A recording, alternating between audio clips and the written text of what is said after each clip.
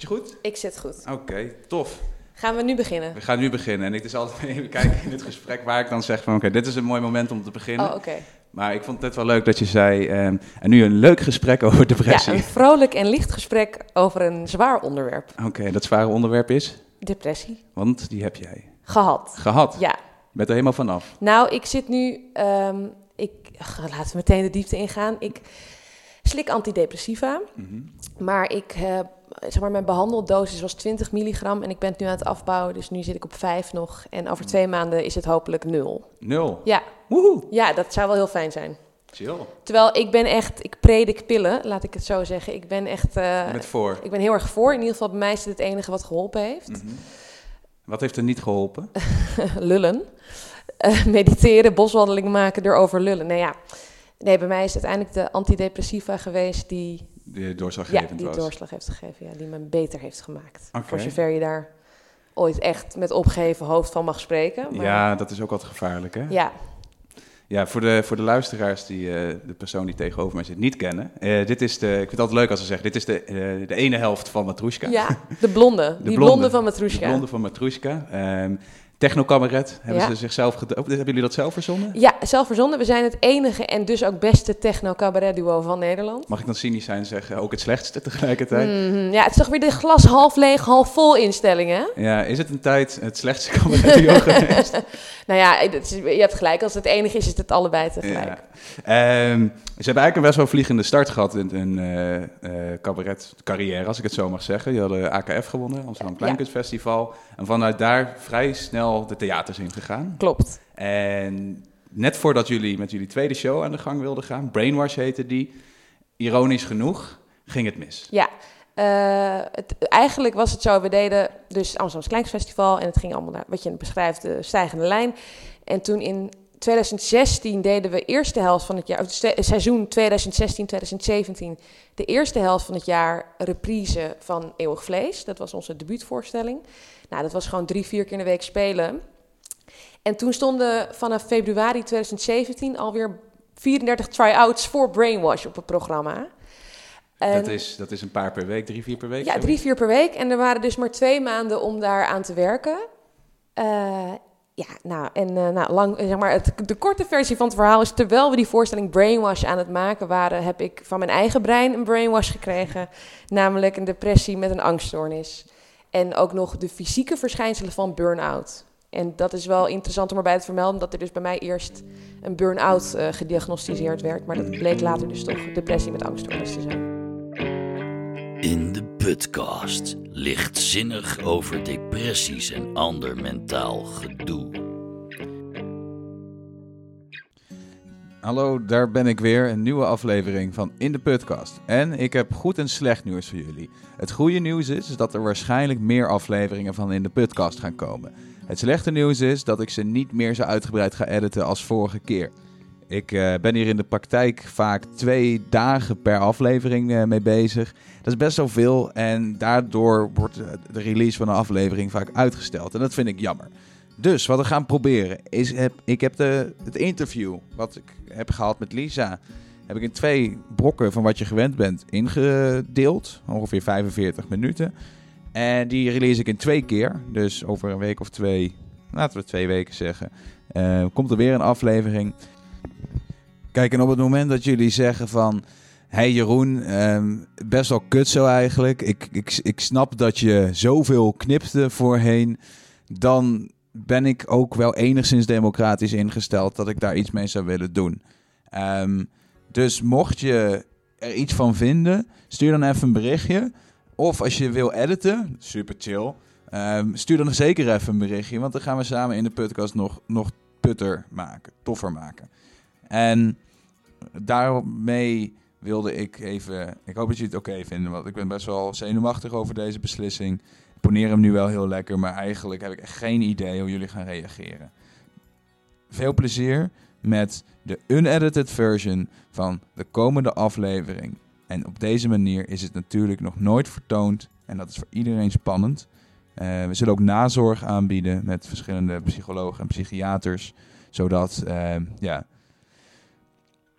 het is toch best een klap die binnenkomt. Dat je toch in één keer moet wennen. Ik ga zelf een soort diagnose in, omdat ik wellicht ergens op het spectrum zit. En ik vind verandering ook lastig. Dus veel plezier, zou ik jullie willen zeggen. Met Lisa, want Lisa is gewoon leuk. Dus daar ligt het niet aan.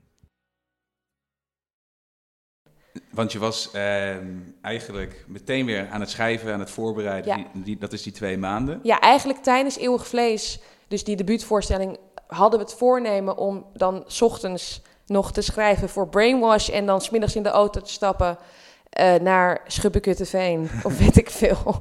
Nee hoor, gewoon we spelen van Maastricht tot Groningen, maar je moet vaak lang in de auto zitten. En Schubbekutteveen hoort er wel bij. Precies, good old Schubbekutteveen. Ja, dat was eigenlijk niet te doen. Nee. En toen begonnen we in januari met heel veel, eigenlijk nog heel moe van het eerste half jaar. Mm-hmm. En met vrij veel stress voor het vooruitzicht dat over 1,5 maand er alweer allerlei theaters geboekt stonden aan die try-outs. Ja, of aan het schrijven voor die try-outs. Met een harde deadline. Een harde deadline.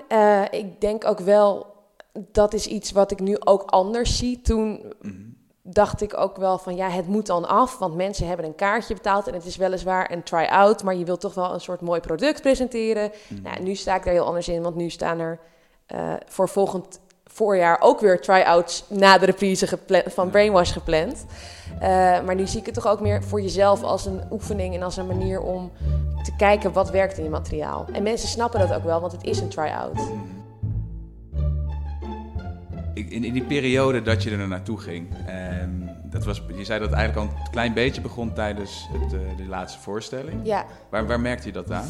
Nou, het allereerste teken wat ik merkte, terugredenerend natuurlijk, want als je erin zit, dan is het moeilijk om door te hebben, oh, nou jongens, ik heb gewoon een depressie, dat is de reden. Het was vrijdag 8 uur 's ochtends. Ja, precies. En dan ging een lichtbol, zo'n lampje, ping. Ja. Nee, de zwarte lamp dan wel. Ja. Dus we hadden die debuutvoorstelling in eind december de laatste voorstelling gehad. En ik ging 5 dagen naar Lissabon op vakantie. En ik dacht, nou, ik moet wel echt heel erg ontspannen, want ik moet straks weer door. Hoe werkt dat ontspannen? Ben ik al ontspannen? Hoe werkt dat onder druk? Ja, dat werkt dus niet. En toen kwam ik terug en toen zouden we beginnen met schrijven voor Brainwash. Toen je in de vliegtuig terug zat, ik neem aan dat je in vliegtuig bent gegaan. Nee, niet, want ik heb vet vliegschaamte. Nee, ik was wel met ja. Mag je niet meer zeggen tegenwoordig. Dat je vliegschaamte hebt? Nee, dat je vliegt, bedoel ik. Oh, ik vind vliegschaamte vind ik ook gênant. Maar ja. Het is ik ben goed. Met het vliegtuig gegaan, mensen, sorry. Mea culpa. Ja. Maar merkte je toen op die vlucht terug al dat je dacht van, ik heb er niet helemaal uitgehaald wat ik nodig had? Ja, en ik was ook echt heel veel zelfhulpvideo's aan het kijken. Dus in plaats van Netflix? Ja, dus ik had... goed, allemaal op YouTube. Dat is natuurlijk echt... YouTube is gewoon... Daar is alles wat je maar wil vinden in het leven. En er was een kanaal... Ja, je kan gewoon daar alles vinden wat je wil in het leven. Een kanaal, dat heette Eleven... Nee, was het Eleven? Nee, het was een meisje uit Australië. Michelle B. heet zij. En ze had allemaal dingen over adulting en productiviteit. Adulting? Ja, adulting. Wat is adulting? Ja, dus dat is hoe je volwassen moet zijn. Als in van... Je financiën op orde krijgen, je belasting doen, dat soort dingen. En gewoon productiviteit, want ik was dus heel erg al bezig met het moet allemaal wel lukken en ik weet het niet. En wat ben ik eigenlijk lui en ik ben niet goed bezig. Gewoon, het was allemaal niet super positief op dat moment. Dus ik was daar al wel heel erg mee bezig en toen kwam ik terug en toen wilde ik gaan schrijven en ik had echt een dikke vette writersblok. Dat was zeg maar teken nummer 2. Dus teken nummer 1 was, ik moet ontspannen. En teken nummer 2 was, oké, nu ben ik bezig en er komt helemaal niks uit. Nou, toen had ik het volgende zelfhulpboek erbij gepakt. Ben je dan ook terug gaan denken van, hoe deed ik het vroeger? Hoe ging dat? Of... Ja. Dat even met name op toen het schrijven ging het wel en nu niet. Dus ik wist niet wat het was. En ik kon natuurlijk ook niet plaatsen op dat moment waar het door kwam. Nee, maar dat resulteerde in frustratie dan, denk ik? Ja, dus ik had weer een tweede zelfhulppoging. Was dan een boek, The Artist Way heet dat. Mm-hmm. Dus ging ik dat maar proberen te doen, want dan kon je uit een blokkade komen. Nou, kwam je het boek niet door? Dan kwam het boek. Ken je het boek of niet? Nee, maar dat lijkt me gewoon ironisch. Ja, nou, dat hele boek, dat dat was hem niet. Dan moet je namelijk elke ochtend morning pages doen. Dus dan moet je 3 pagina's volschrijven met alle gedachten die je hebt. Omdat je niet dan die gedachten wil hebben dat die in de weg zitten. Ja, maar mijn ding was dus dat ik op ging schrijven hoe kut ik me voelde. En dat ik veel meer in die gedachten gezogen werd eigenlijk, dan dat ik ze even los kon laten. Maar dat herken ik heel erg. Want ik weet niet of je dat ding kent, dat je zo'n Grateful boekje of zo. Dat je dan 3 of 5 dingen aan het eind of begin van de dag waar je dankbaar voor bent. Ja. Alleen, je kan daar dan heel erg juist die meegezogen worden. Ja. En dan werkt het eigenlijk alleen maar averechts. Ja. Nou, dat heb ik, ja. En bovendien... kut, mijn leven is kut. Ja. En het is allemaal verkeerd. Maar de zon scheen wel vandaag. Nou ja, voor mij werken die dingen dus ook allemaal niet. Daar ben ik ook wel in het hele proces achter gekomen. Hoe komt dat, denk je? Nou, ik heb gewoon, zeg maar nu, dus in 2017 kreeg ik die depressie, nu is het 2019 en ben ik mijn medicatie aan het afbouwen. Dus mag ik wel stellen dat ik er vanaf ben. Ja. Voor mij is het gewoon, als de basis niet goed is, omdat je dus een depressie hebt, dan kan je nog wel 100 dingen gaan proberen om dat goed te maken. Maar het is eigenlijk paracetamol nemen. Het is symptoombestrijding. En wat bedoel je met de basis dan? Nou, dus in mijn lichaam had een depressie. Dat hoofd van mij, daar was een depressie in. Ja. Het is gewoon een ziekte. Het is een fysieke ziekte, weliswaar in je hersenen, maar toch wel degelijk een ziekte. Dus die ziekte moet aangepakt worden. En voor mij in ieder geval was het niet door middel van, wat ik noemde meditatie of een wandeling maken of een gratefulness boekje bijhouden, maar was het gewoon pillen. Ja. Wat heb je nog meer geprobeerd? Nou, dus al die dingen. Ja. Sporten. Want dat sporten, daar verwacht je dan ook iets van als je het gaat doen. Ja, maar ik was dus al, want misschien is dat goed om wat context te geven. Dus het begon met dat de inspiratie niet kwam en dat het allemaal niet echt lukte. En toen op een gegeven moment kreeg ik allemaal fysieke klachten. Zoals bijvoorbeeld? Ik had dusdanige koppijn elke dag dat ik 8 paracetamol standaard slikte en dat hielp niet. Dus daar brak het gewoon doorheen. Ik had zwarte vlekken in mijn rechteroog, gewoon permanent. Ik had steken op mijn borst, zeg maar in mijn borst, een drukkend gevoel op mijn borst. Slapeloosheid, superveel piekeren. Kijk, als je het nu denkt, dan denk je, ach mensen, dat is toch wel duidelijk of zo. Maar ja, je denkt ook van, het is een hele stressvolle tijd. Als ik straks vakantie heb, dan gaat het vast wel over. Ik heb ook een stressvolle baan. En dan ging ik naar de huisarts op een gegeven moment. En die zei, ga maar een hoofdpijndagboek bijhouden. En dan, die had ook niet echt door dat het misschien, hier zit een jonge vrouw met allerlei rare fysieke klachten. Misschien moeten we eens kijken of het wat anders is. Een hoofdpijndagboek, dus toch weer dingen opschrijven. Ja, weer die dingen opschrijven. Ik ben dankbaar voor de hoofdpijn. Nee. Dus die link was niet zo snel gelegd. Maar ik ging dus proberen ook weer die symptomen te bestrijden. Dus kijk, wat ik heel veel deed was gewoon heel veel rode wijn drinken. Ja. Dat dacht ik, dit is top. Ik ga gewoon mezelf verdoven. Nou, dat werkt natuurlijk echt voor geen meter. Korte termijn wel? Korte termijn, die avond wel, maar de ochtend daarna ook alweer niet meer. Want dan...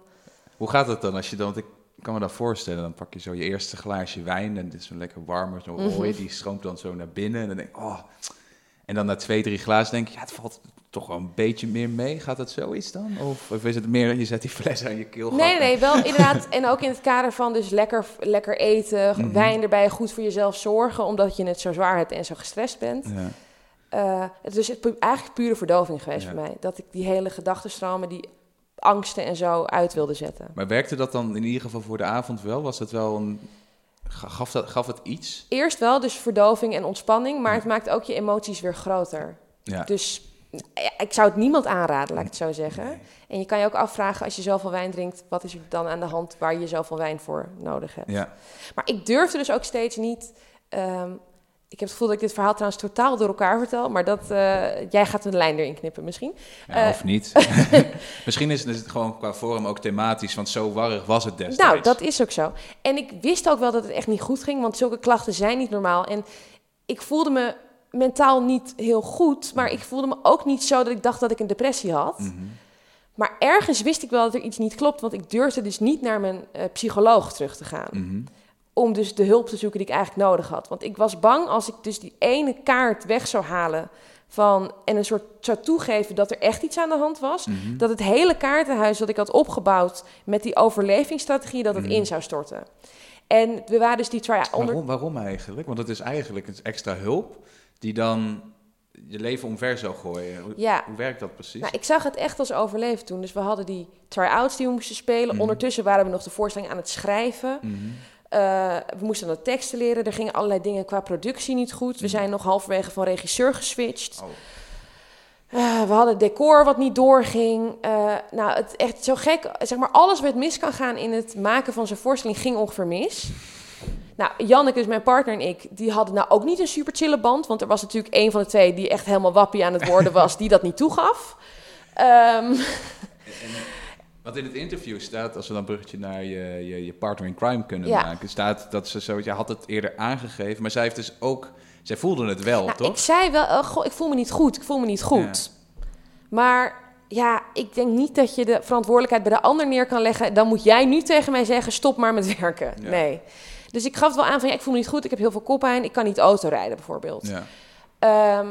Of we gaan zo optreden, als ik mijn tekst vergeet of zo, moet je me ondersteunen, weet ik veel. Maar ja, ik denk ook als je erin zit dat het moeilijk is om het dan echt te zien of zo. Ben je dan aan het vechten tegen die verantwoordelijkheid die je hebt eigenlijk? Als in dat je die niet bij iemand anders wil neerleggen, ook nog? Ja, je wil geen last zijn natuurlijk. Ja. Kernzinnetje, hè? Ja, je trekt er een gek gezicht bij. Nou ja, omdat we hadden het van tevoren al even over dat iedereen dat zegt. Maar dat klopt ook wel, want het is ook lastig. Mm-hmm.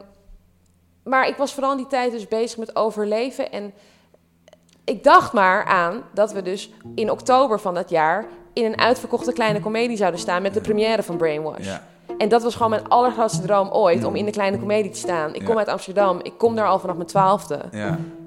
En dat is gewoon het hoogst haalbare was dat voor mij op dat moment. En het lag ook ineens binnen handbereik. Ja, en het was uitverkocht. Wie heeft dat nou, weet je wel, voor zijn tweede voorstelling? Ja, doe even normaal. Ja, en ik dacht gewoon alleen maar, het idee van stoppen was niet eens in me opgekomen, laat ik het zo zeggen. Nee, het was alleen maar meer, hoe zorg ik ervoor dat ik het haal? Ja, en we waren steeds die horizon soort van aan het verschuiven. Mm-hmm. En kijk, voor mijn man, ik ben getrouwd. Ja. Die zag ook dat het niet goed ging. Maar we waren met z'n allen een soort van proces ingegaan om daar naartoe te werken. En dat moment van instorten, wat toch wel eraan zat te komen, dat dan na die première te hebben. Vind je In de Podcast leuk? Vergeet dan niet te subscriben in jouw favoriete podcast app en ons te volgen op de bekende sociale media, zoals Instagram.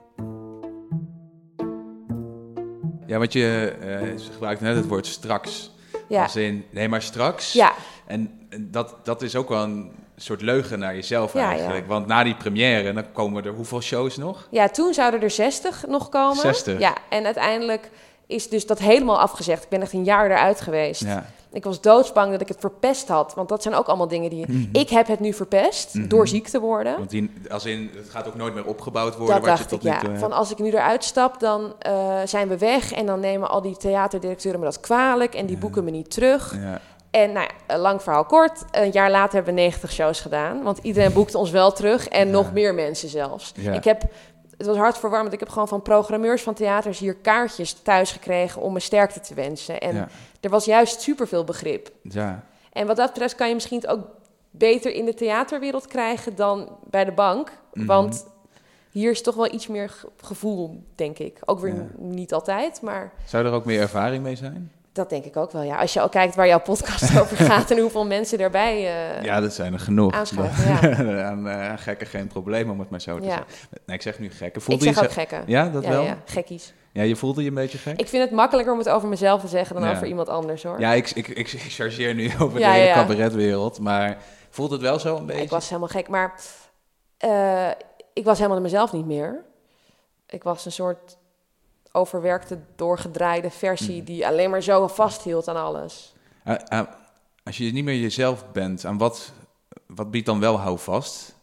Mijn werk biedt, gek genoeg, bood houvast. Mm-hmm. Want ik had een heel duidelijk doel waar ik voor aan het vechten was op dat moment.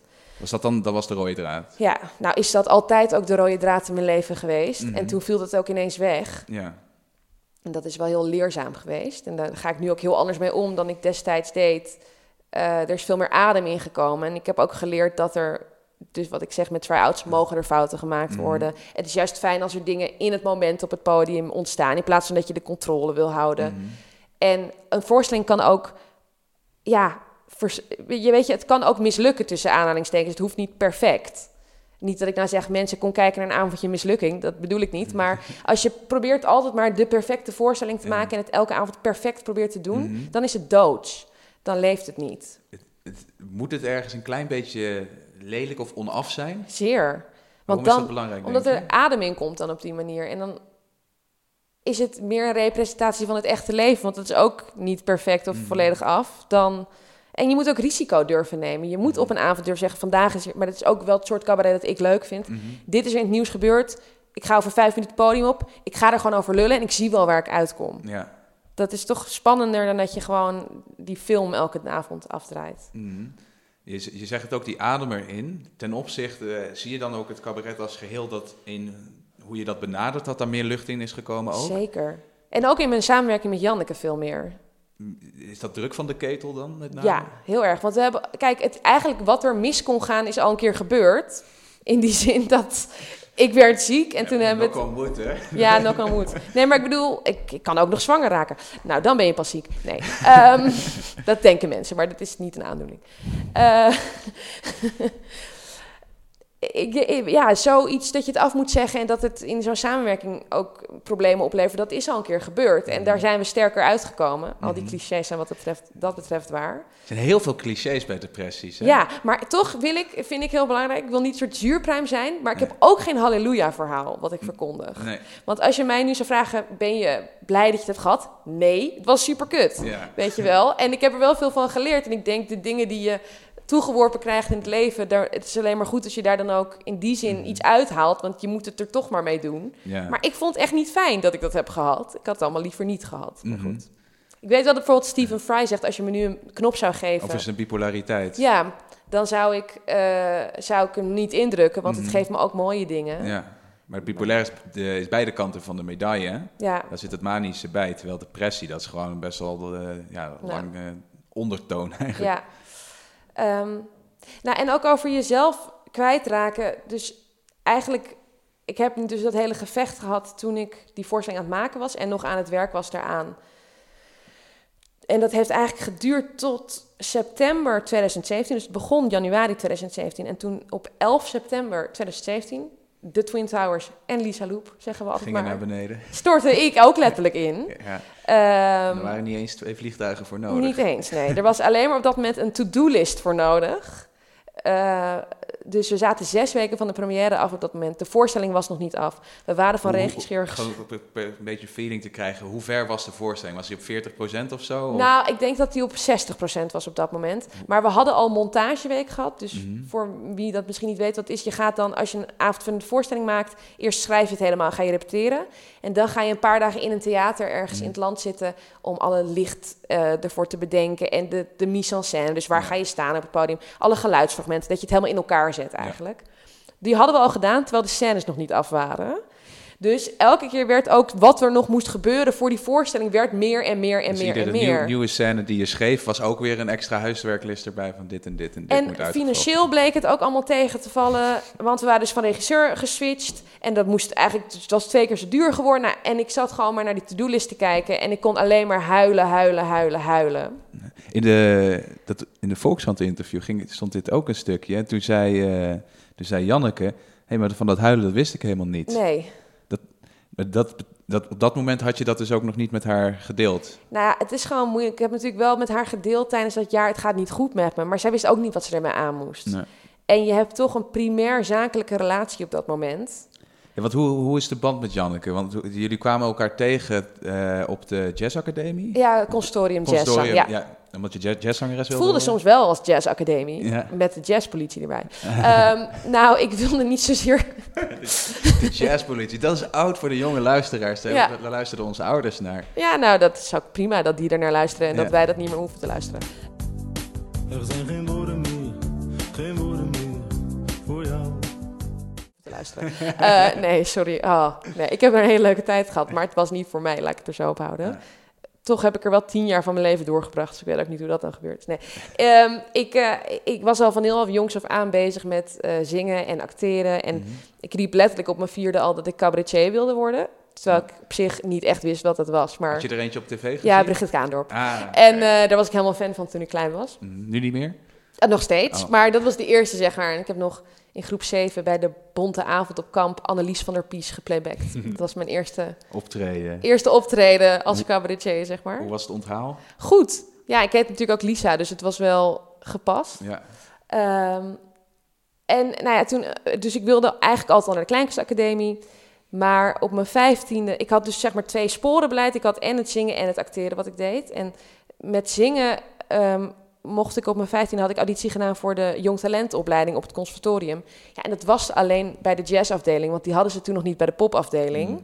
Dus zo ben ik eigenlijk de jazz ingerold. Ja. En toen op mijn 18e heb ik auditie gedaan voor de kleinkunst en het conservatorium. Toen werd ik afgewezen op de kleinkunst en aangenomen op het conservatorium.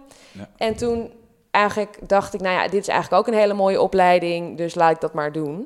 Maar ja, het was niet per se een goede opleiding voor mij. Ja. Wat er wel goed aan was, is dat ik goed kan zingen en ook veel muziekkennis heb opgedaan, waardoor ik kan componeren. En ik heel goed weet wat ik wel en niet wil in mijn leven. Mm-hmm.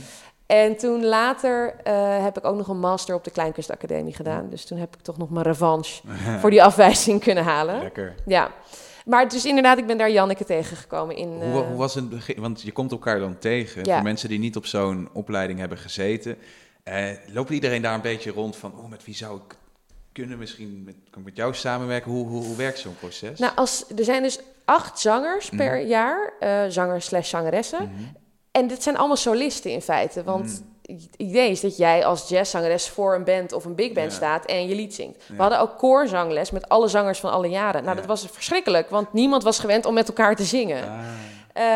Dus Janneke en ik waren wel vanaf het eerste jaar al vriendinnen. Maar ik had gewoon ik deed jazz, maar ik dacht, weet je wat ik doe? Ik maak een popband, want waarom ook niet? Dus ik had al vanaf... ja, tuurlijk.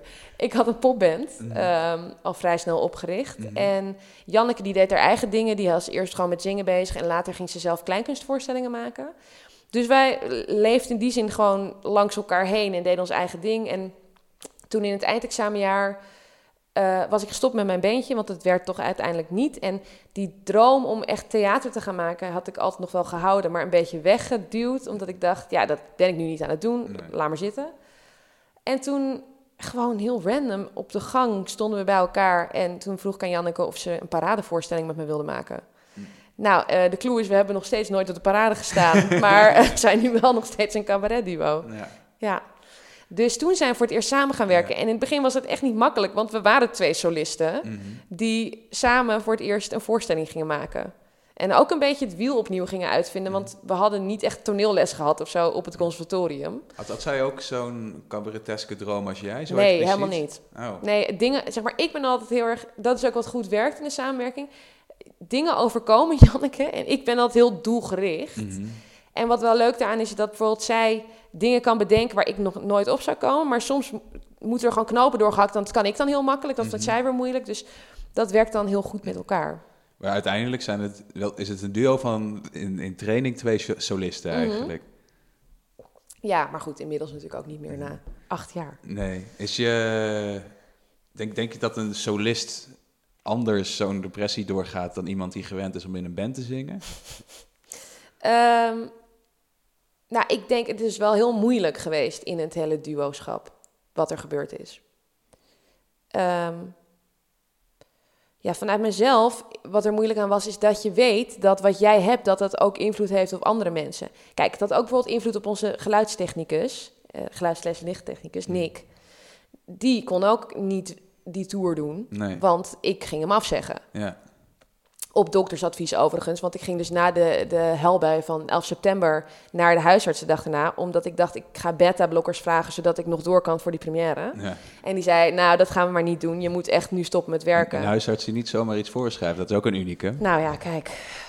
Ze zei, waar is je hoofdpijndagboek? Nee, dit was... Het hoofdpijndagboek was bij een vervanger, moet ik zeggen. Want mijn eigen huisarts, die heeft er echt supergoed, is heel adequaat hiermee omgegaan.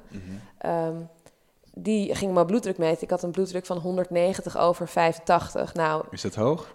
Normaal is 120 over 80. En nou ja, dat 190 sloeg helemaal nergens op.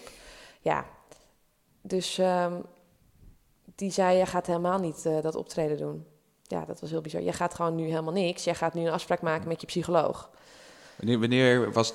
want je zit dan in zo iemand en dan is er eigenlijk... iemand die dan zo'n kaart uit dat kaartenhuis van je, wat de première is, aan het uittrekken. Ik kon dus ook, zeg maar, tot het moment van het huilen nog gewoon functioneren. Ik was dus gewoon meer dan fulltime aan het werk. Kijk, ik functioneerde tussen aanhalingstekens, want met die 8 paracetamol, Valdisper, ik weet niet of je dat kent. Dat is dat zijn een soort van homeopathisch valeriaanpillen om te ontspannen. Nou, ik geloof dat de dagelijkse dosering 2 is en ik nam er iets van 16 Je kan toch geen overdosis krijgen van homeopathische middelen? Geen overdosis, maar je kan wel een belachelijke hoeveelheid van iets proberen te slikken om te blijven functioneren. Dat is sowieso. Dat probeer ik eigenlijk meer... Oké. Bovendien, je kan wel overdosis nemen van biologische dingen. Of biologisch, homeopaat is niet trouwens. Ik bedoel natuurgeneeskunde. Sorry, je hebt helemaal gelijk. Oh, dank je. Sorry, meneer Steiner, Rudolf. Nee, ik bedoel dus natuurgeneeskundig. Met plantjes en zo. Nee, want een vriendin van mij, even off topic, die werkt voor het RIVM. Ja. En die hebben dus echt dikke fight met de tuinen, altijd. Omdat ze daar allerlei dingen verkopen die eigenlijk niet heel goed zijn, zoals nachtschade en zo. En dat is gewoon vrij verkrijgbaar. Dus het kan wel gevaarlijk zijn. Ja, dus beste luisteraars en kijkers, let op. Koop niks bij de tuinen. Boycott de tuinen. Ja, oh god, daar krijg je echt doodsbedreiging hoor, als je dit soort dingen zegt. Ik denk dat je het bereik van mijn podcast overschat. Oké. Nou, wellicht. We gaan voor de doodsbedreigingen. Maar ik ben de hele tijd mijn hele... Dit is gewoon mijn hoofd hoor, dit heeft niks met depressie te maken. Oh nee, en toen... Maar dus ik kon eigenlijk nog wel redelijk functioneren tot het moment dat er tegen mij gezegd wordt... Je moet nu stoppen. En toen kon ik ook ineens helemaal niks meer. Dat is vet raar. Ja, ik stortte volledig in. Dus mijn moeder ging ook met me mee naar de huisarts. Mijn man, Daniel, die heeft toen ook alle contact met Janneke gehad... over wat er op dat moment moest gebeuren. Want dat was gewoon te veel voor je. Ik kon niks meer. Ik kon alleen nog maar op de bank liggen en vegeteren. En heel veel huilen. Want je droom van de kleine komedie viel in duigen. Ja, dus dat was niet meteen die eerste dag duidelijk. Ik ging dus... Want... Dat kan ik me voorstellen. Hoe lang kon je nog hoop koesteren dat het toch nog... door zou gaan? Ja. Tot echt dat moment dat ik bij de huisarts was... en dat er gezegd werd dat ik moest stoppen met werken. Daar was ik gewoon volledig van uitgegaan dat ik door kon gaan. In eerste instantie zouden we later die week... dus iets van 16 september... zouden we onze eerste try-out na de zomer hebben... Met het nog niet af een stuk. Met de nieuwe regisseur. Zonder decor. Het was echt... We hadden iets van 5 try-outs nog maar tot de première. En daarin moest zoveel gebeuren. Dus het idee was eerst dat we die eerste af zouden zeggen. En dat ik dan een week rust kon nemen om er toch weer te zijn. Ja. Dus dat we die rek vinden in dat proces. Ja, maar ook wel vanuit de omgeving. Want mensen weten natuurlijk niet wat ze kunnen verwachten. Nee. En wat je nou precies hebt. Ik had nog geen diagnose of zo. Een soort wandelend vraagteken. Ja, wat is er nou met je aan de hand? Ja. En toen moest ik dus naar de psycholoog. Of ging ik naar de psycholoog. En... je moet nu een beetje lachen. Ja, hoe komt dat? Nou, omdat ik toen in eerste instantie... allemaal psychologische testen moest maken. Van die standaardtesten. Een schaal van 1 tot 5. Hoe vaak heb je aan dit gedacht? Ja, precies. En wat is het meest toepasbaar en zo. En ik dacht echt, ik had echt het idee, ik heb gewoon een burn-out en nou, dat komt allemaal wel goed. En toen de week daarna kreeg ik de resultaten van mijn testen en ik had op alles, scoorde ik 100%.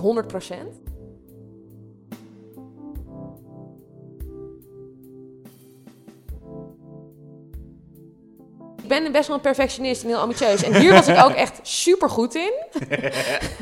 Een 10+ gehaald. Ja. En dus zeg maar ten opzichte van de normale populaties, mensen die geen geestelijke aandoening hebben, scoorde ik 100%. Maar ook ten opzichte van andere psychiatrische patiënten scoorde ik heel erg hoog. Ja, echt gewoon de top. Ja, ik was de 1% in dit geval. Hoppatee. En ik had dus zowel op depressie... Kon je daar want nu vertel je dat heel laconiek. Kon je daar destijds ook om lachen? Nou, ik op dat moment... Of had je zoiets... Ik was alleen maar flabbergasted, want ik dacht, ik ging die vragen aan het maken. En ik denk altijd dat ik toch wel slimmer ben dan die psychologische test. Dus van, ik snap wat ze hier willen. Of dan dacht ik, ik zit gemiddeld of matig. Nou, eigenlijk valt het nog echt wel mee. Matig klinkt niet zo slecht. Ja, of hoe vaak per week denk je dit en hoeveel controle heb je over? Ja. Nou, nog wel wat of zo. Ja. Maar ze zijn toch slimmer dan jij. Of het is toch wel goed geformuleerd, laat ik het zo zeggen, dat de waarheid naar boven komt. Ja. En ik scoorde dus 100% op depressie, angst, ook PTSS, super hoog. En dat heb ik ook wel gemerkt later in het jaar, als ik dan geconfronteerd werd met dingen van mijn werk, dat ik dat ook helemaal niet trok. Dan is dan als je dan ergens bij wijze van spreken een cabaretaffiche zag hangen, dat je dan, shit. Ja. En ook somatisch, dus dat was natuurlijk heel duidelijk bij mij dat het vooral fysiek begon. Ja. Dus ook met fysieke klachten heel hoog. Mm-hmm. Dus alles super hoog. En dat ook mijn psycholoog zei van, het is echt bizar. En... Mm-hmm. Nou ja, dus toen was wel redelijk duidelijk dat het niet zo goed ging. Ja, eigenlijk knap dat je het nog zo lang hebt volgehouden. Nou ja. Ik weet niet of je dat knap wil noemen, maar... Nou, ik vind het ook wel knap. Maar ik denk ook achteraf van... Ja, het is gewoon gegaan zoals het is gegaan. Dus je kan wel zeggen, had ik maar dit of had ik maar dat. Heb je die discussie met jezelf gehad? Nou, ik heb vooral die discussie met andere mensen gehad. Dus die vroegen, maar waarom heb je niet eerder hulp gezocht? Of waarom heb je niet eerder dit? Hoe voelde dat? Ja, stom. Waarom? Nou, het voelt een... Kijk, ik had sowieso al heel erg een soort schuldgevoel van... omdat ik niet eerder rust heb genomen... heb ik mezelf ziek gemaakt en is alles nu verkeerd gegaan. En heb ik dit veroorzaakt. Had je echt het gevoel dat je je leven verneukt had? Ja, en dat kwam ook wel doordat ik eerst die diagnose burn-out kreeg. Ja. Waarbij ik dus dacht dat dat kwam doordat ik het zelf verkeerd had gedaan. Ja. Nou ja, en er zijn ook gewoon wel echt moeilijke momenten geweest... met werkgerelateerde mensen, om daar niet al te diep in te gaan... die zeiden van... Namen! Nee, maar hoezo heb je dan dit gekregen? Want kun je dit vak dan niet aan? Want het wordt niet per se makkelijker naarmate je verder komt. Maar kun je dit vak wel aan? Dat is een best wel confronterende vraag. Ja, en zeker was zeg maar een week nadat ik was ingestort... dat iemand dat vroeg. Ja. Dat is niet heel lekker, denk ik. Nee. En hoe kan je nou een depressie hebben? Want je bent altijd zo vrolijk. Gewoon allemaal van dat soort rare dingen. Ja, maar dat wilde ik vragen. Want Waarom ben je altijd zo vrolijk? Ja, nee. Goed in maskeren. Maar, Want dat is... je bent aflevering 9 nu. Vind je dat mensen goed zijn in het hebben erover, in het praten erover? Ik dacht dat ik zeg, vind je dat mensen goed zijn in het hebben van een depressie? Ja. Nou ja, jij scoorde 100%. Ja, ik ben er heel goed in. Oh god, dat is wel een moeilijke vraag. Nou, in jouw ervaring, dat je denkt van... Andere mensen die of de mensen die het zelf hebben. Gewoon over het algemeen. Okay. Kijk, mensen zijn vrij goed om in het praten over hun vakantie en het weer. Ja. Het is dat doodsaai, maar ze kunnen er goed over praten. Ja. Ze kunnen woorden ervoor vinden. Ja. Heb je dat gevoel als het gaat over mentaal gedoe ook? Nee, totaal niet. En dat is ook een reden waarom ik het heel belangrijk vind om het erover te hebben. En eigenlijk ook al daarmee begonnen ben toen ik er nog in zat. Mm-hmm. En ook het in de voorstelling dus heb verwerkt. Mm-hmm. Het is een enorm taboe. En ja, waarschijnlijk weet jij de cijfers beter dan ik. Maar ik geloof dat meer dan 1 miljoen mensen aan de antidepressiva zitten in Nederland. Ja, heel veel. Echt heel veel. Ja. Nou, en er zijn heel veel mensen die het ook hebben. Laat staan de mensen die het niet zeggen, die het hebben. Want dat is volgens mij ook nog een ding. Er zijn altijd met van die vragenlijsten en zo... ook mensen die het niet vertellen dat ze iets hebben. En... er is gewoon heel weinig kennis in feite. Het wordt wel echt beter. Mm. Het wordt wel, zeker, ik bedoel, jouw initiatief nu ook, maar ook dat depressiegala wat je hebt. Ja. Er wordt wel meer over gesproken, maar het is denk ik toch als buitenstaander iets engs wat je niet snapt. En dat varieert van, waarom ga je dan niet op vakantie? Tot aan, maar moet je dan nu opgenomen worden? Zeg maar, het onbegrip reikt vanuit dat mensen denken dat als je een depressie hebt, dat je gewoon verdrietig bent. Ja. Waar ik zelf moeite mee heb, is als mensen zichzelf depressief noemen, terwijl ze niet die diagnose hebben. Of die dus op verdrietige gevoelens het label depressie plakken. Wat denk je dan? Nou, je mag wel aardig zijn. Nee, ik voel me dan in die zin aangevallen in mijn ziekte. Laat ik het zo zeggen. Het wordt heel erg gebagatelliseerd, terwijl het is... Ja, zo van, mijn been is geamputeerd. Van ik had laatst ook een schaafwond op nou dat een beetje. Ja. Het wordt gebagatelliseerd, waardoor het is al iets moeilijks om over te hebben. En mensen snappen het niet en vinden het eng. Ja. En dan wordt het dus... Nou, ik weet wel dat bijvoorbeeld een redacteur een keer aan Janneke had gevraagd... want meestal als je dus een gesprek hebt op de tv of radio... dan heb je eerst een voorgesprek en dan gaan ze eigenlijk altijd... een gesprek met jou voeren en dan speel je dat later nog een keer aan uit, tafel na. Ja, we hebben dit gesprek is expliciet geen voorgesprek plaatsgevonden. Nou, ik vind het altijd een beetje stom, want ik ben wel pro in het moment antwoorden. Ja. Waardoor ik ook soms dingen zeg dat ik denk, nou, dat had op zich niet gehoeven, maar... Het was wel heel awkward geweest op het moment dat ze... Nee, ik ga pas praten als de mic aanstaat en dat ik dan eerst een half uur in jouw huis moet rondlopen. Zonder dat enige woorden zijn gewisseld. Wel goed, er zijn vast mensen die zo zijn, van die excentrieke artiesten of zo. Ja. Maar daar moet ik toch ietsje bekender nog voor worden. Nee, maar die had dan aan Janneke gevraagd... Jij vindt jezelf niet bekend genoeg om heel excentriek te zijn, ja.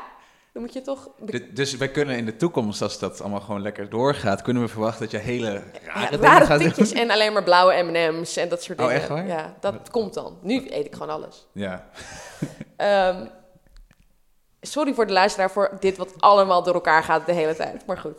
Ik zit ook af en toe te denken van hoe ga ik dit in godsnaam aan elkaar knippen? Maar... Welkom in mijn hoofd. Ja. Snap je nu dat ik antidepressiva slik? Ja, maar ik heb dus ADHD, dus dat helpt ook niet. Nou, heel veel mensen vragen me of ik ADHD heb. Maar... Ik vroeg het mezelf net af. Nou, niet dat ik weet, maar... Het werd als burn-out gediagnosticeerd in het begin. Nee, maar goed, heel lang weer even teruggrijpen. Wat over dat depressie, dat dan een beetje als een soort... Ja, gewoon gebruikt wordt voor dingen die dat niet zijn. Een redacteur vroeg een keer aan Janneke... toen Lisa een depressie had... was je toen bang dat jij ook een depressie ging krijgen? Alsof het besmettelijk is. Maar alsof het ook iets is wat je even zo... Oploopt. Vandaag heb ik echt een depressie. Oh nee, morgen niet. Dat is niet hoe het werkt. En dat kan ik dan soms wel vervelend vinden. Ook omdat dus het onbegrip dan daardoor weer groeit. En denk je dat het is denk ik geen bewust onbegrip, Nee. toch? Maar het komt wel even hard aan. Ja, ik heb dat een beetje met... Ja, maar ik bedoel het niet zo. Of mensen bedoelen het allemaal goed. Ja, mensen bedoelen het allemaal heel goed. Ja. Maar als je zelf dat hebt en je bent ziek... dan heb je er soms niet zoveel aan. Ja, ik denk dat er ook mensen zijn die slavernij goed bedoelen. Oké, ja. Ik weet niet of de vergelijking helemaal... Het is een kleine stap. Ja. Je bent een soort slaaf van je ziekte, slavernij, ja. Nee, dat gaat niet helemaal. Nee, niet helemaal op, hè? Fijn dat ik mag knippen. Ja. Je zei dat je het in je voorstelling had verwerkt. Ja. Er zijn allemaal van die theorieën over, wat is het? Cabaret is een trauma plus tijd of iets in die trant. Echt? Ja. Oké. Dat je er ook niet te snel over moet gaan schrijven, omdat het dan therapie wordt. En dat is voor het publiek niet leuk. Had je heel erg de behoefte ook om het in de voorstelling te verwerken? Ja, heel duidelijk. En eigenlijk ben ik er ook veel te snel over gaan schrijven weer. En ook eigenlijk onverwerkte dingen heb ik er gewoon in gestopt. Ja, dat zijn allemaal regels die gebroken zijn, maar dat heb ik wel gedaan. En hoe werkte dat op het podium?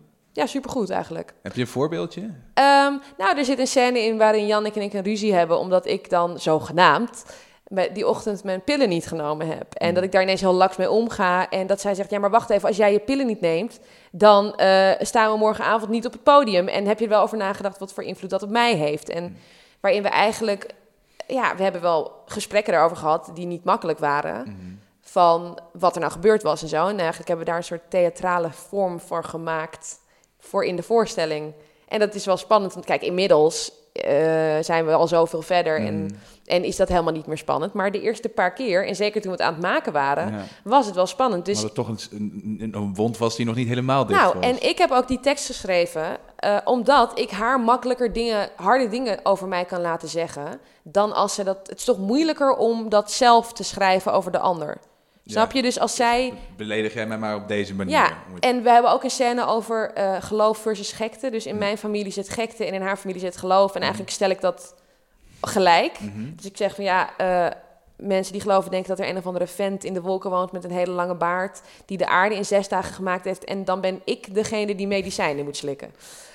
Maar daar heeft zij dus ook de beledigingen die ik maak geschreven. Omdat het makkelijker is, omdat je kan het zo harder zijn als je het zelf doet. Ja.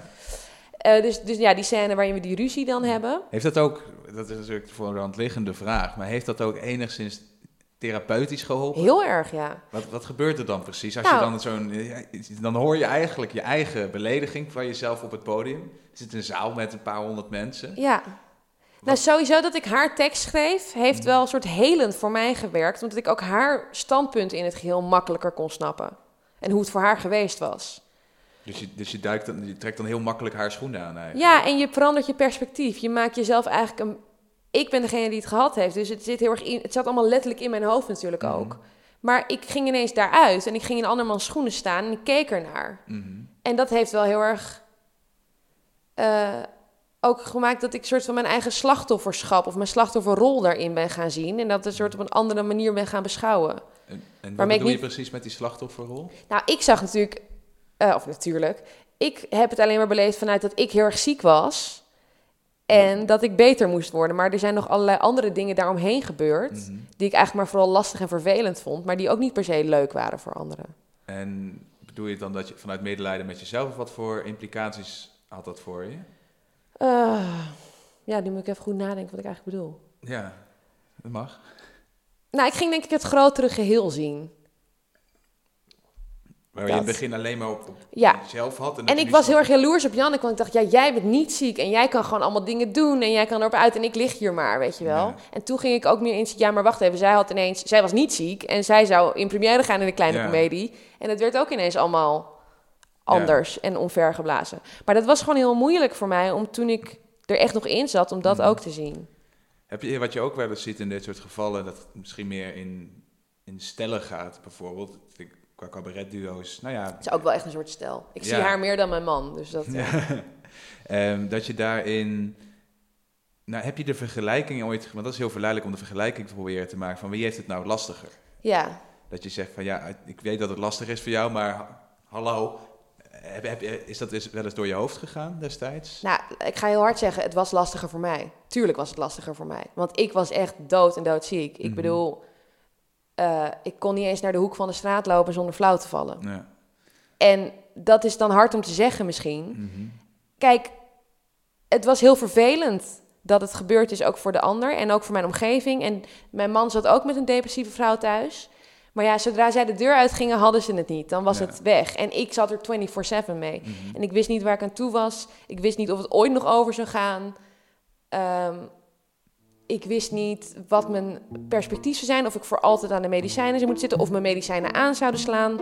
Geen idee. Of ik, Dus ja, hard. Maar ik denk dat het voor mij het allerlastigste is geweest.